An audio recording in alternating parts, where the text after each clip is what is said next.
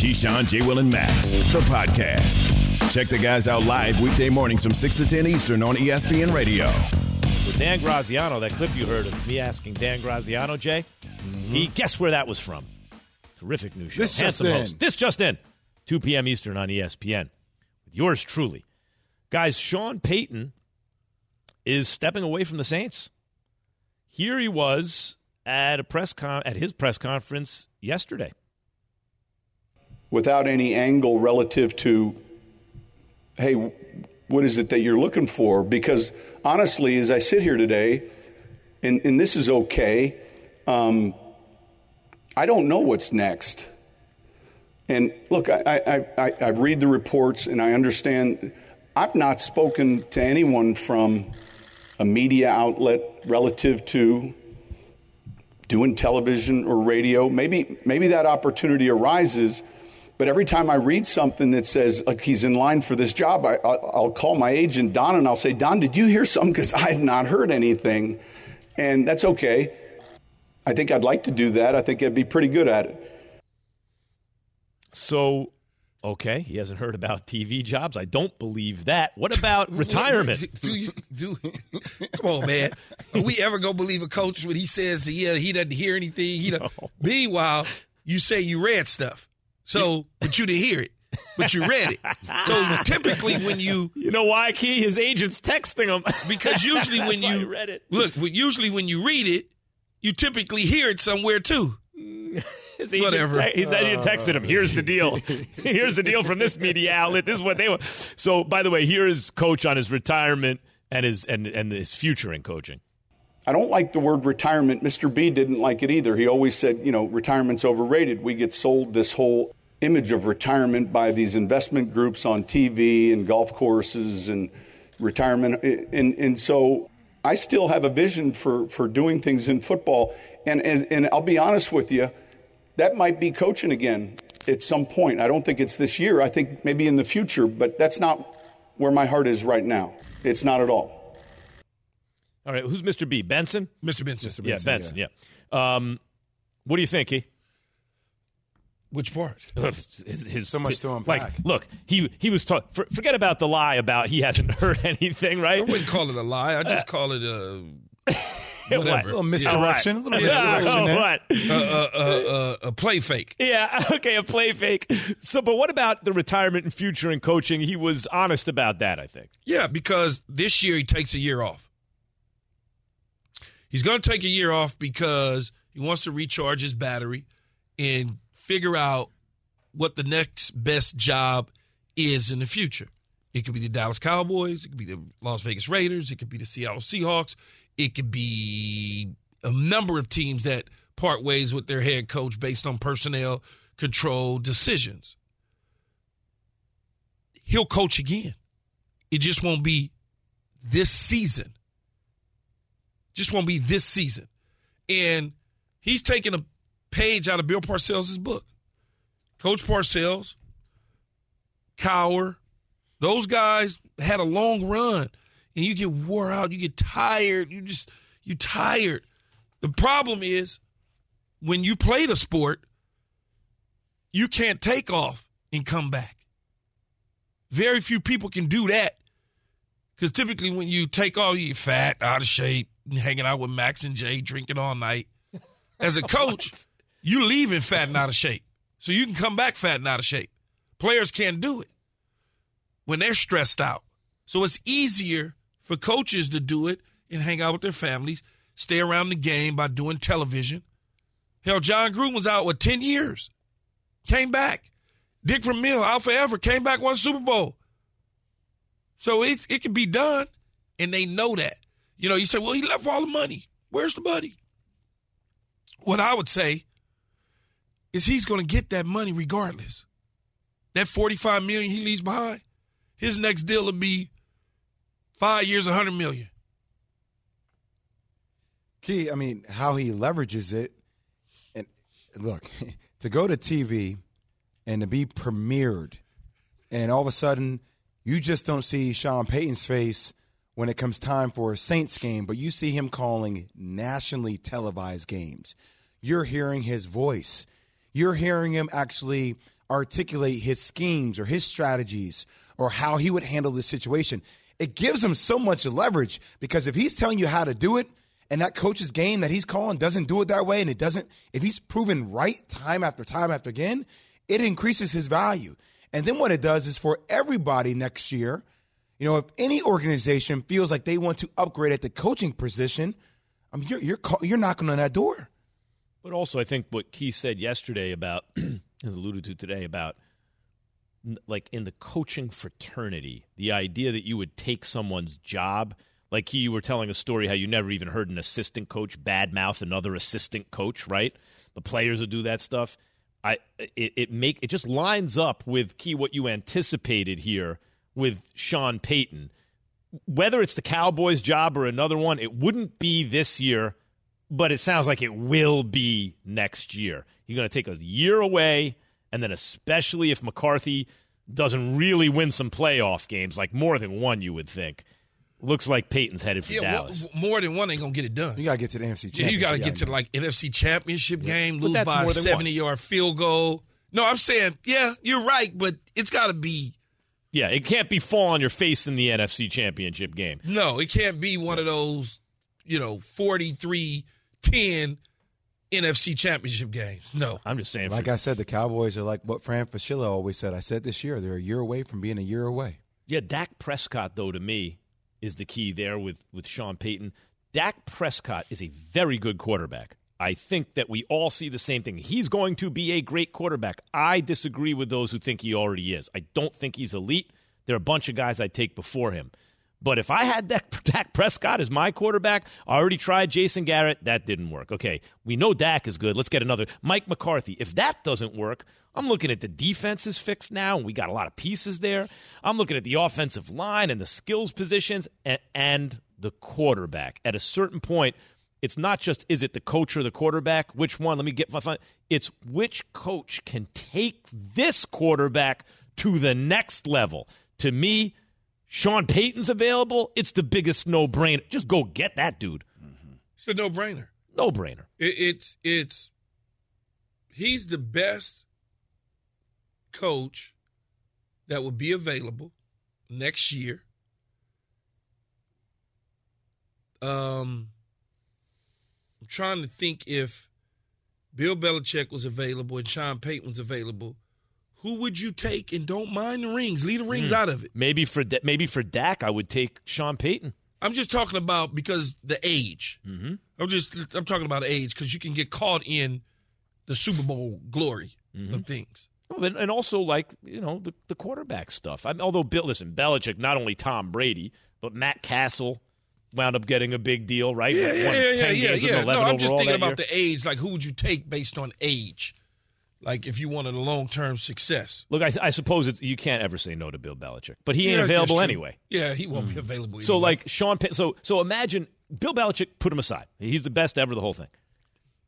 You can't do better than Sean Payton. You might prefer Mike Tomlin. You might prefer another guy, Harbaugh. So you may, for whatever reason, you may prefer another guy. But they're all the same. Yeah, they're you can't say better. Mm-hmm. He's the next thing, too. But when Jerry Jones, Key, says, look, Belichick is different, right? I wonder if Sean Payton, and one of the reasons you made your list and your 1 through 5 was Belichick 1, Reed 2, Tomlin 3, Sean Payton 4, and who'd you have 5? And Harbaugh 5, right?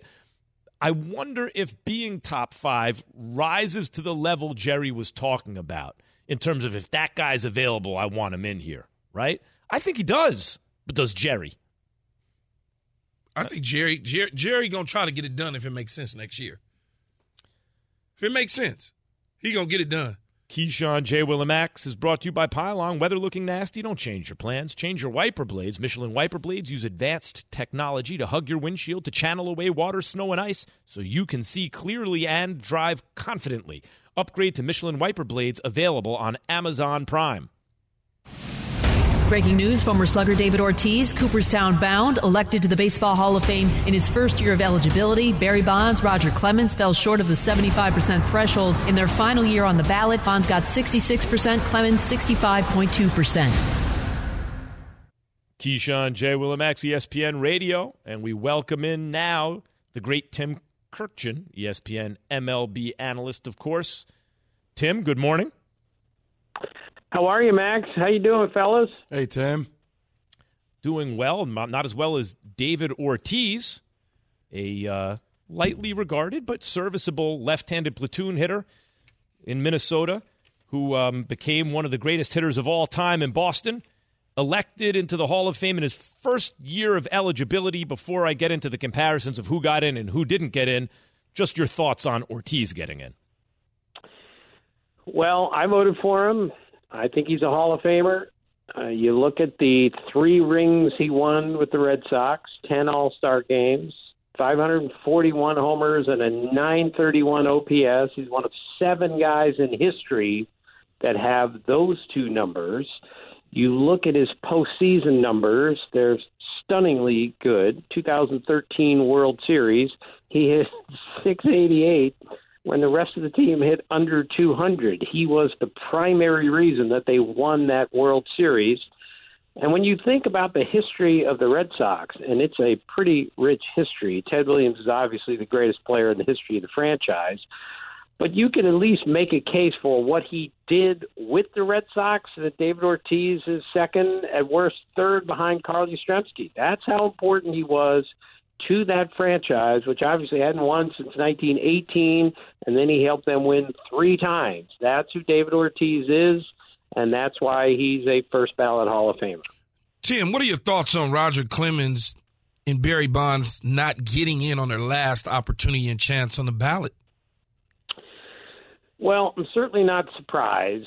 Now, I voted for Bonds and Clemens every year they were on the ballot. And I'm not suggesting I'm right about that, but it just to me, there was this tacit agreement back when they played that, you know, they're not testing, they're not checking, all sorts of guys are doing this, and you're going to get away with it, so a lot of people were doing it. And I think that differentiates those two from the post-2005 guys who were told, all right, we're checking, we're testing, there's suspensions in line. I think they're in a different category, but I understand people who would say they're all in the same category if they did PEDs. It's a very tricky situation, but it comes down to this. Barry Bonds is the greatest hitter I've ever seen. And for me, after Babe Ruth and Ted Williams, he's the greatest hitter of all time. Roger Clemens is, for career value, the best pitcher I've ever seen, and you could at least make a case that after Walter Johnson, he's the greatest pitcher of all time. And those 2 guys are not in the Hall of Fame, and that is a confusing situation to say the least, but they will probably get a shot on a special committee this December coming up. So this story is far, far from over. Tim, I'm not confused. Barry Bonds was a slam dunk first ballot Hall of Famer before he ever juiced. I mean, clearly, if you look at 2001 when his home run to at bat ratio doubled at the age of 36 or whatever it was, it's comical and his forehead exploded. But before that, he was already one of the greatest players who ever lived. So unless people are saying the kind of ethics, the ethical violation of cheating disqualifies you, and I'm not saying that, then he should be in the Hall of Fame pretty clearly. Clemens a little more of a gray area. It looks to me like it was the back-to-back Triple Crowns in Toronto where it started. He was already kind of trending toward the Hall of Fame. I don't know. You could go either way there. David Ortiz, to me, is interesting, Tim. In almost 500 at-bats or plate appearances at the age of 24, which we now know is pretty close to your prime in baseball, he hit 10 home runs. And then went bananas in Boston, right? 54 home runs, 47 home runs, like totals like that, 41 home runs. It just seems to me that if Bonds is not in when he was already had a Hall of Fame career before anything happened, Ortiz flies in on the first ballot, and it just doesn't. That is what's confusing to me. Like, what is the distinction that people are making? Well, I think they look at the David Ortiz connection to PEDs, and he was on a list that was supposed to be a private list, and it was made public. We're not sure exactly we're not positive that he failed a drug test for a banned substance. So he's on a list that has a lot of confusing elements to it. He also never had his chance to explain that in court. But your point is well made, Max, and that's the tricky part. But when it comes to Bonds, my dear friend Dan Shaughnessy has said this a few times. Look, if you shoot 33 on the front nine and you cheat on the back nine, you're disqualified for the round. Now, my point would be baseball is different than golf. They call strokes on themselves in golf, and baseball players are encouraged to do whatever it takes to win the game. So I think that's the difference. But to repeat, I vote for Bonds and Clemens, and part of the reason is what you said, Max. Clemens won 3 Cy Young Awards before the late 90s when things started to happen. Bonds won 3 MVP awards before the late 90s. That's another reason that I vote for them. Tim Kurkjian, ESPN MLB analyst, joining us here on Keyshawn, J. Will, and Max. Tim, how surprised were you that A-Rod only got 34% of the vote in his first year of eligibility? Well, I wasn't surprised at all because Barry Bonds and Clemens basically got 36% their first year on the ballot. And again, I'm not suggesting I'm right about this, but to me, Alex Rodriguez is even in a different category than Bonds and Clemens because he got busted twice, was suspended for a year after baseball went to a testing program, a checking program, and he still got busted twice. I think that puts him in a different category than Bonds and Clemens. And now I think his 10 years on the ballot is going to be similar to Bonds and Clemens's, but there's certainly more proof with Alex Rodriguez than there is with Bonds and Clemens. What, Tim, what was the reaction, though, around Major League Baseball, even though people will use the excuse that everybody was doing it back then, that David Ortiz was actually elected in? What was the reaction? Well, I think some people were surprised, much like Max were pointing out, look, if those guys are PED users and then other guys are PED users, how does David Ortiz go right down the middle and get in on the first ballot? But to repeat, the Mitchell report in 2003, it's just not as conclusive as we need it to be. And again, he didn't. We don't even know what he tested positive for. Was it a banned substance? That's the confusing part to me. The easy way to do this is to say, if you have a connection to PEDs of any kind, you're not getting my vote. And a bunch of people vote that way. A bunch of other people say, I don't care if you have a connection to PEDs. If you're one of the 10 best players on the ballot, then I'm going to vote for you. When you put yourself in the middle, as I have, for instance, and a lot of other people have, that's when it gets dicey. And the bottom line is this is an impossible exercise these days. It's the greatest privilege I have. I am not giving this up, but it is really difficult to try to figure out what to do with Bonds and Clemens, and then Ortiz in another category, and Alex Rodriguez and Manny Ramirez in another category. What do you do with all these? We need some help. We need some clarity here because it's a very difficult exercise. Tim, you know what's interesting to me? That so many of the writers, and you point out like what people are feeling, I'm sure what you're hearing and stuff like that, and when people you talk to and their thought process, they seem to be more concerned with a report, which is, an eyewitness account, really, or a confession in a way, than they are like with physical evidence, even if it's indirect. For example, if someone puts on 30 pounds of lean muscle over the course of the summer, which is not possible, and their home run to at-bat ratio doubles at the age of 35, even though they're playing in the same ballpark, like if you hear hoofbeats in North America, you can't rule out zebras, but you got to think horses first. That doesn't seem to impress the voters. It seems like they have this slavish devotion to a paper trail over their own kind of eyes, kind of, comparative ability to do comparative analysis and common sense.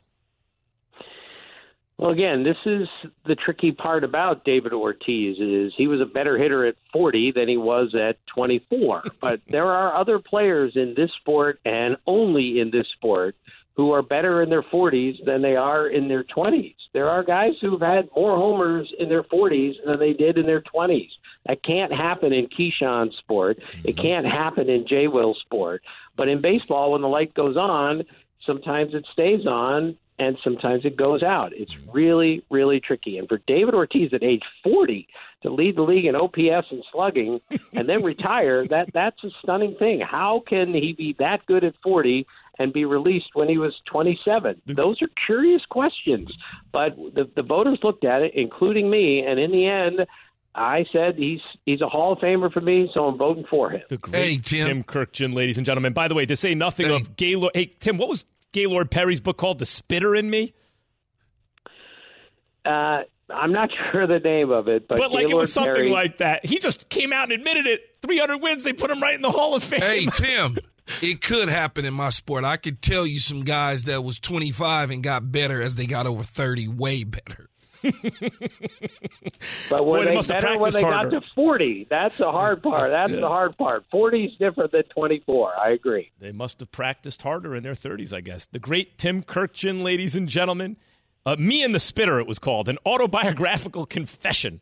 Gaylord Perry. ESPN Major League Baseball analyst extraordinaire. Thanks, Tim. Thank you, fellas. See you.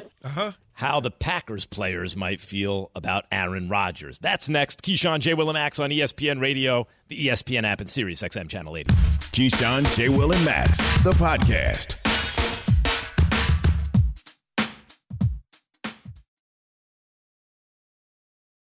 Have you ridden an electric e-bike yet? You need to check out Electric E-Bikes today, the #1 selling e-bike in America. Two things stand out that bikers love about Electric. Number one, the majority of their models come pre-assembled, so you don't need to be a bike savant to ride them. Number two, Electric wants to empower riders to spend more time exploring outside on their bikes, so they've made range a priority. Long-range batteries allow riders to hit typically around 65 miles of range, or up to 150 miles on some models. Bonus, Electric has purposefully priced their bikes to be affordably awesome, so you don't have to break the bank to get these sweet rides.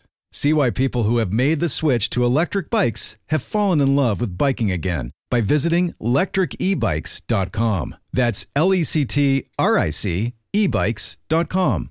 For the ones who get it done, Grainger offers high-quality supplies and solutions for every industry, as well as access to product specialists who have the knowledge and experience to answer your toughest questions. Plus, their commitment to being your safety partner can help you keep your facility safe and your people safer.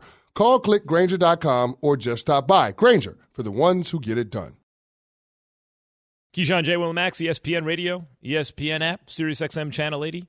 Say, play ESPN on your smart speaker. Download the podcast. We're presented by Progressive Insurance. Kenny Clark is with us now. Good morning, Kenny. Good morning. How you guys doing? Good, man. What's up, KC? What's going on, Keith? Nothing much. I didn't think I was going to be talking to you until February 14th, the day after the Super Bowl, celebrating your victory. But with that being said, you guys went to 2 straight NFC title games, but couldn't advance this year. How much more disappointing was this season compared to the last 2 when the clock struck 0? I mean, I think it's very, disappointing.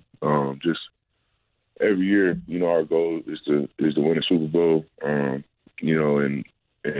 this team that we had, just really felt like we had a very talented team, and a lot of spots of our defense, a lot of spots of our offense, and for us not to be able to get it done and lose in the divisional round, that was disappointing for sure. But it is what it is. We got to figure some stuff out and move on from it and get better for next year.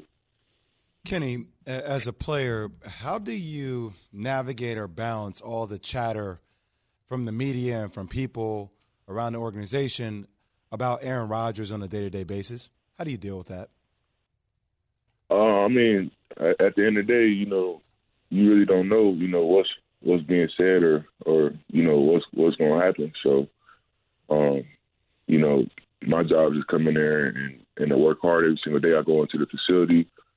So, I mean, all the chatter and all that kind of stuff. You let that stuff just go and let everybody talk and do what they do. And whenever reality kick in and our team is assembled and we get to OTAs and do all that kind of stuff, we go out and play. And so all the off-season chatter and all that kind of stuff, that's just what's going to happen. We the Packers, we got Aaron Rodgers and a lot of great players. So, we don't always be, a topic of discussion about a lot of stuff. So it just is what it is. Kenny Clark, Packers defensive tackle, 2-time Pro Bowler, joining us this morning on Keyshawn, J. Will, and Max. KC, I know the Aaron Rodgers situation is such that you probably have gotten tired of talking about it over the last year or so, and even just now when Jay asked you about the drama that's going on. When you look at it, though, how distracting as a player was it going into the season for you guys, not knowing who's coming and going at the quarterback spot? At the end of the day, every year, it's a lot of your team isn't always going to be the same. You know what I'm saying? And you understand that, and that's why this season was so disappointing. The season was so it hit us pretty hard because the guys that we had in our locker room is just every year it's not going to be the same. So like I said, it's just it is what it is. We gotta figure some stuff out and all that kind of stuff. But to talk about A-Rod and all that kind of stuff, just respect his process. He got to do whatever what's best for him and his family. And whether he with us, we're gonna love him and play with him. If not, we got to respect it and move on and go play ball. Kenny, you know something about slowing up offenses. What did the Niners do you think, that slowed down Rodgers and your offense? They have a very good, defensive line. Their front is very good. I just think, situationally, they did a really good job. We had a couple big plays, and we got in the red zone. They were able to get, some red zone stops. When we got in the red zone, we had to kick a field goal. They blocked the field goal. They blocked the punt.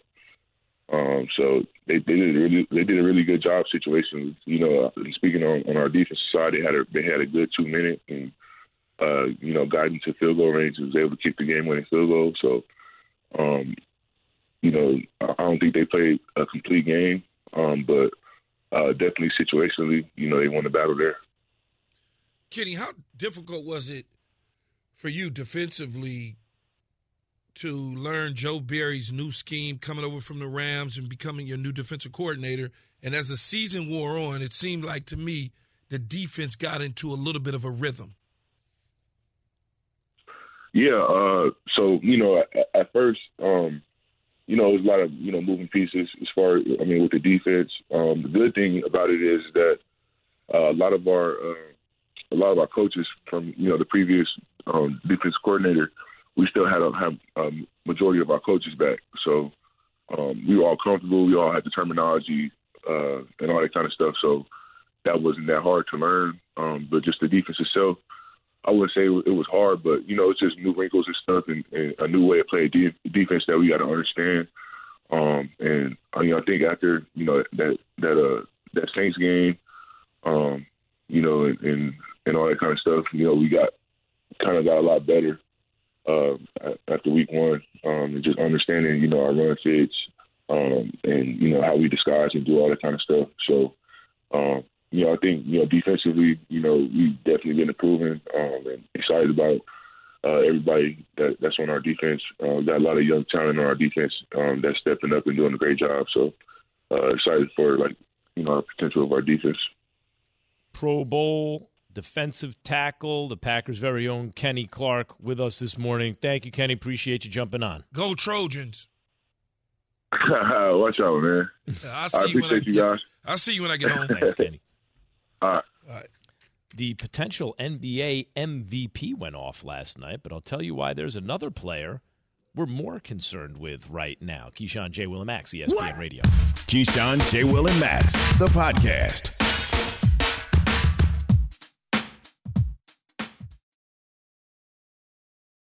Hi, it's Mike Greenberg letting you know ESPN Bet is ready to take you through all the biggest sports moments this spring. The official sportsbook of ESPN has exclusive offers and markets from Scott Van Pelt, Stephen A. Smith, and me, plus many more. From the playoff intensity to finally getting out to the ballpark, there's no better time for sports fans. Sign up today. New users get a bet reset up to $1,000 in bonus bets if your first bet doesn't win.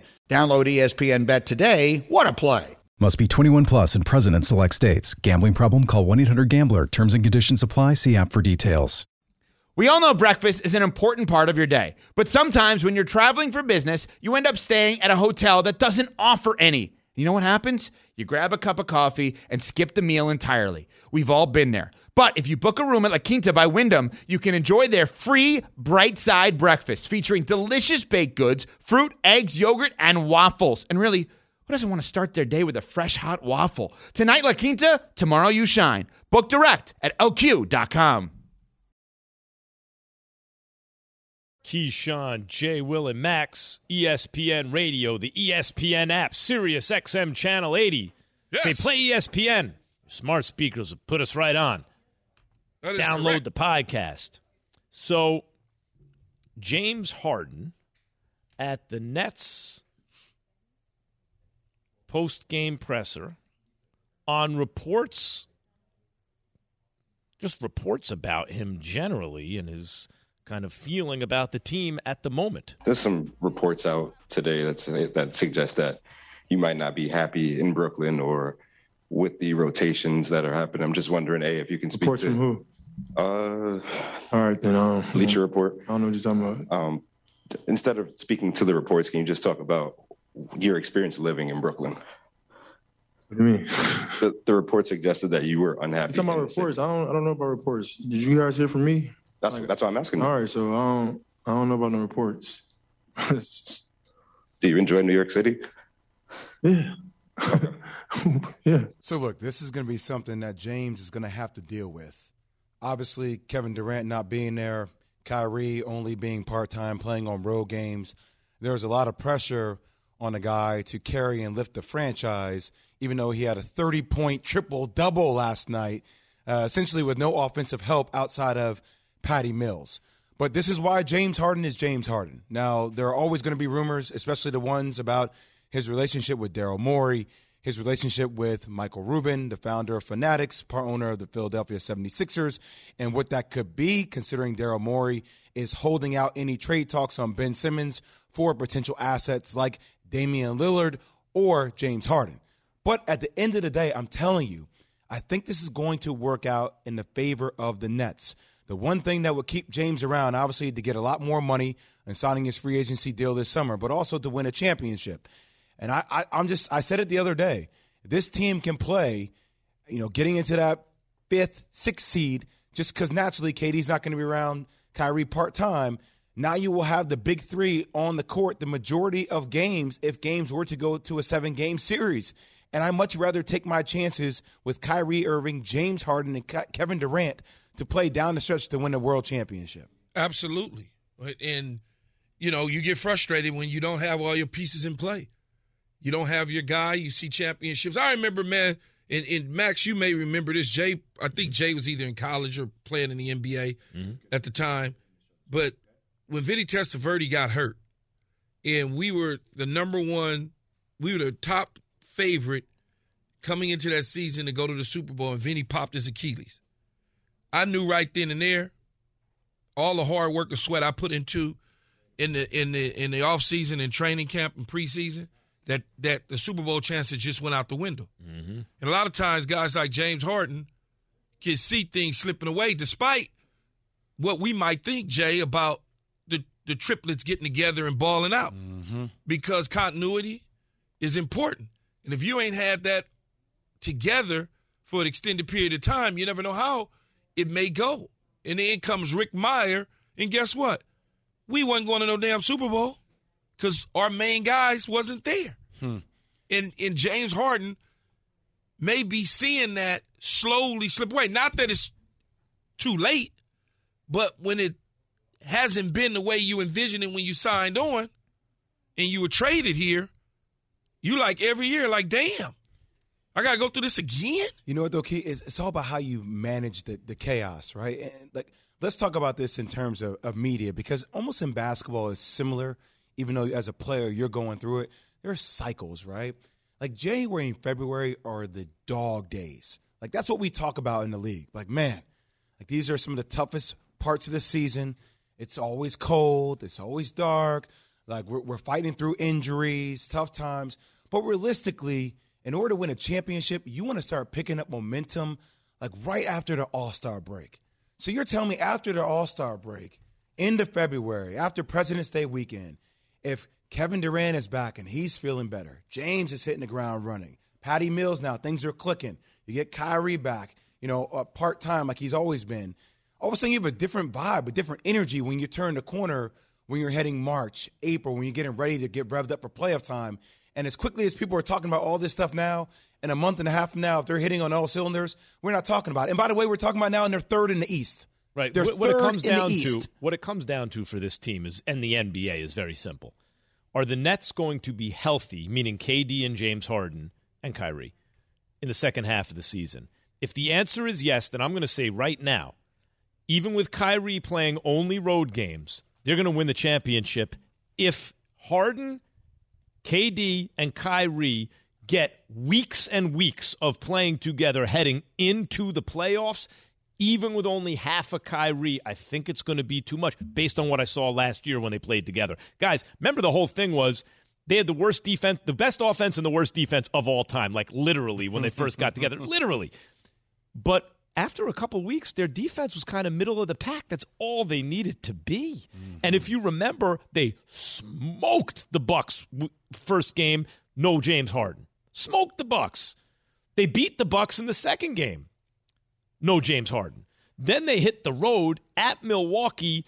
They barely lose to the Bucks. No James Harden. And they played really good defense. I remember thinking after that game 3, damn, the Nets are going to play defense like that? What happens when Harden gets back? Then Kyrie gets hurt. Harden comes limping back. He's not the same guy. And they still only barely lose to the Bucks. Still goes to game 7. Still goes to game 7. That's the crazy part about it. That's how talented they are. Crazy.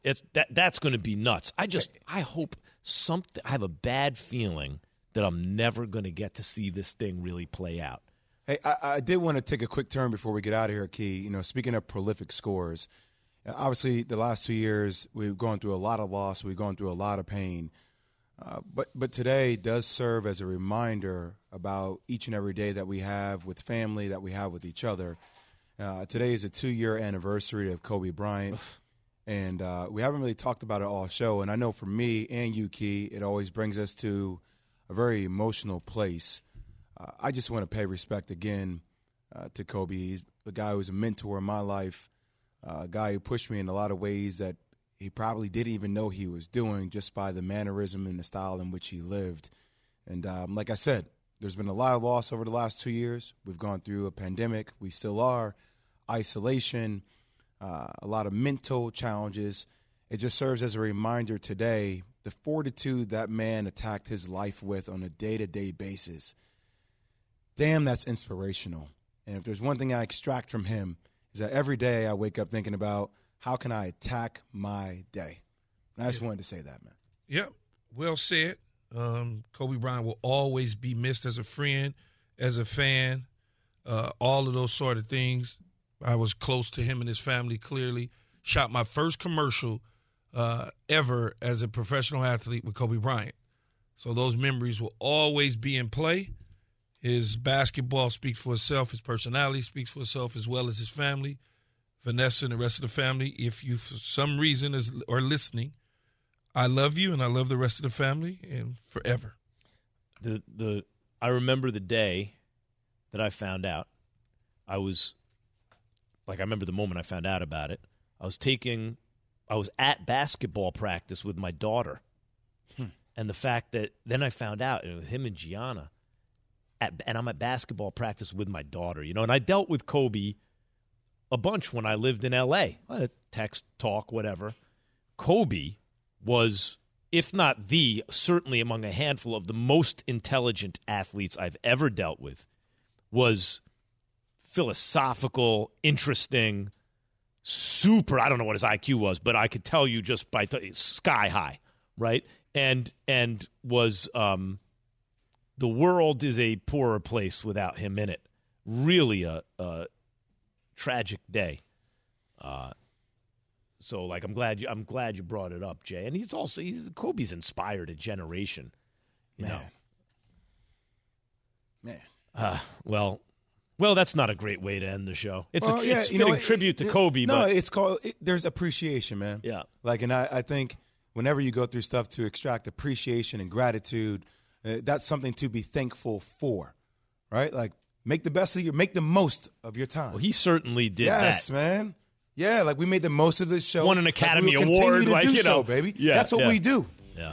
That's what we do. Thanks for listening to Keyshawn, J. Will, and Max, the podcast. Check the guys out live weekday mornings from 6 to 10 Eastern on ESPN Radio.